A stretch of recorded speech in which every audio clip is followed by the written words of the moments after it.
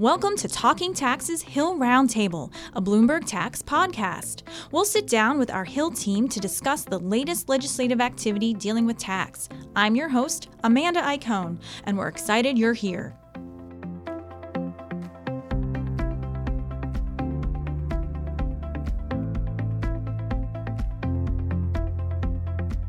Hi, thank you for joining us. I'm joined today by Bloomberg tax reporter Stu Basu. Thanks for joining me, Stu. Glad to be here. Stu, talk to us a little bit about what we're referring to as the Tax 2.0 bill. We're expecting a vote on that this week, correct?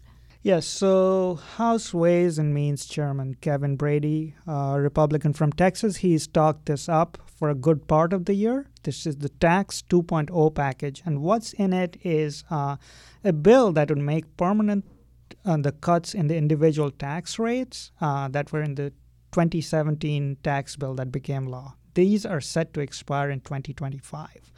But in the last 5 or 6 weeks, Brady and other Republican leaders have been hearing about some opposition from Republicans in high tax states, House members, who do not like this so-called SALT deduction, the state and local tax deduction that was capped at $10,000 in the 2017 tax law. They are not expected to vote for this bill, but we are being told that the Republicans have the votes to pass this bill on the floor of the House as of today. If that changes, we'll have to see. So they have the votes as of today. We don't know when they might actually bring it to the floor for a vote? They are expected to bring it to the floor during the latter half of this week. And do we expect any additional changes, tweaks around the edges, major amendments? No major amendments, but we expect efforts, at least by the Dems, to make some amendments when the bill goes to the House Rules Committee before it goes to the floor. And do the Democrats support any aspect of these measures? So the 2.0 package, there are kind of 3 bills in it. The one is the individual cuts we talked about. The other is a retirement provision, kind of boosting it up. And a third element deals with innovation.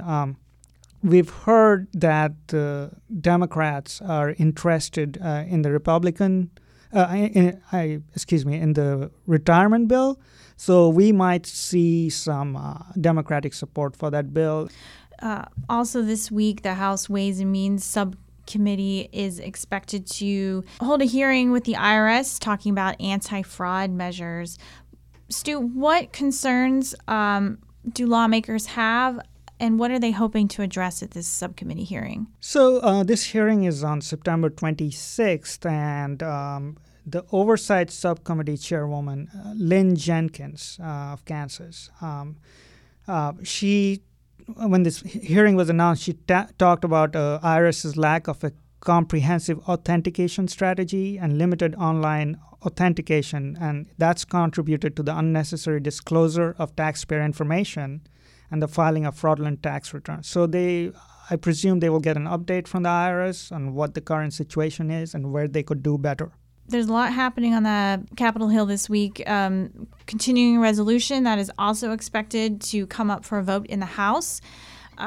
Is there any funding for the IRS tied up in that CR? So the measure that would come before the House would fund the IRS through December 7th. It is a continuing resolution, and the House is expected to vote on this package this week.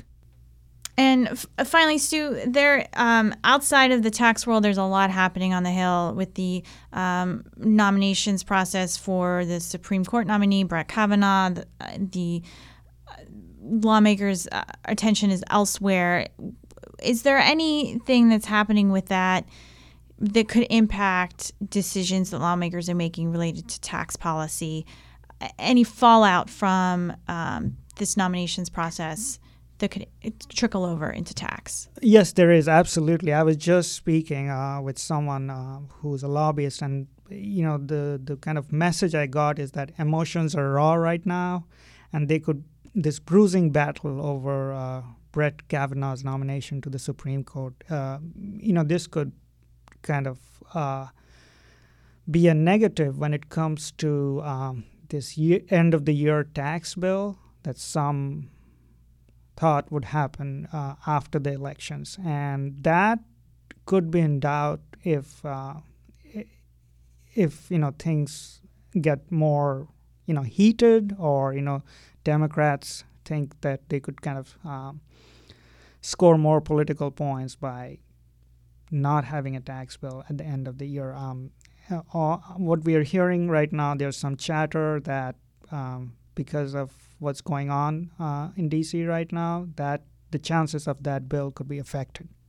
And that bill, again, would include things like? There could be what's called technical corrections that would fix some of the errors in the tax law. There could be one aspect of that would be what's called tax extenders. These are kind of tax cuts that need to be renewed every couple of years, and maybe even a bill that would kind of retool the IRS. So those were the elements that had been talked about before.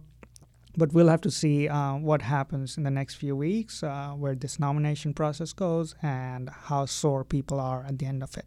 Well, lots to watch for this week. I'd like to thank Bloomberg tax reporter Stu Basu for joining me. You're very welcome. Thank you.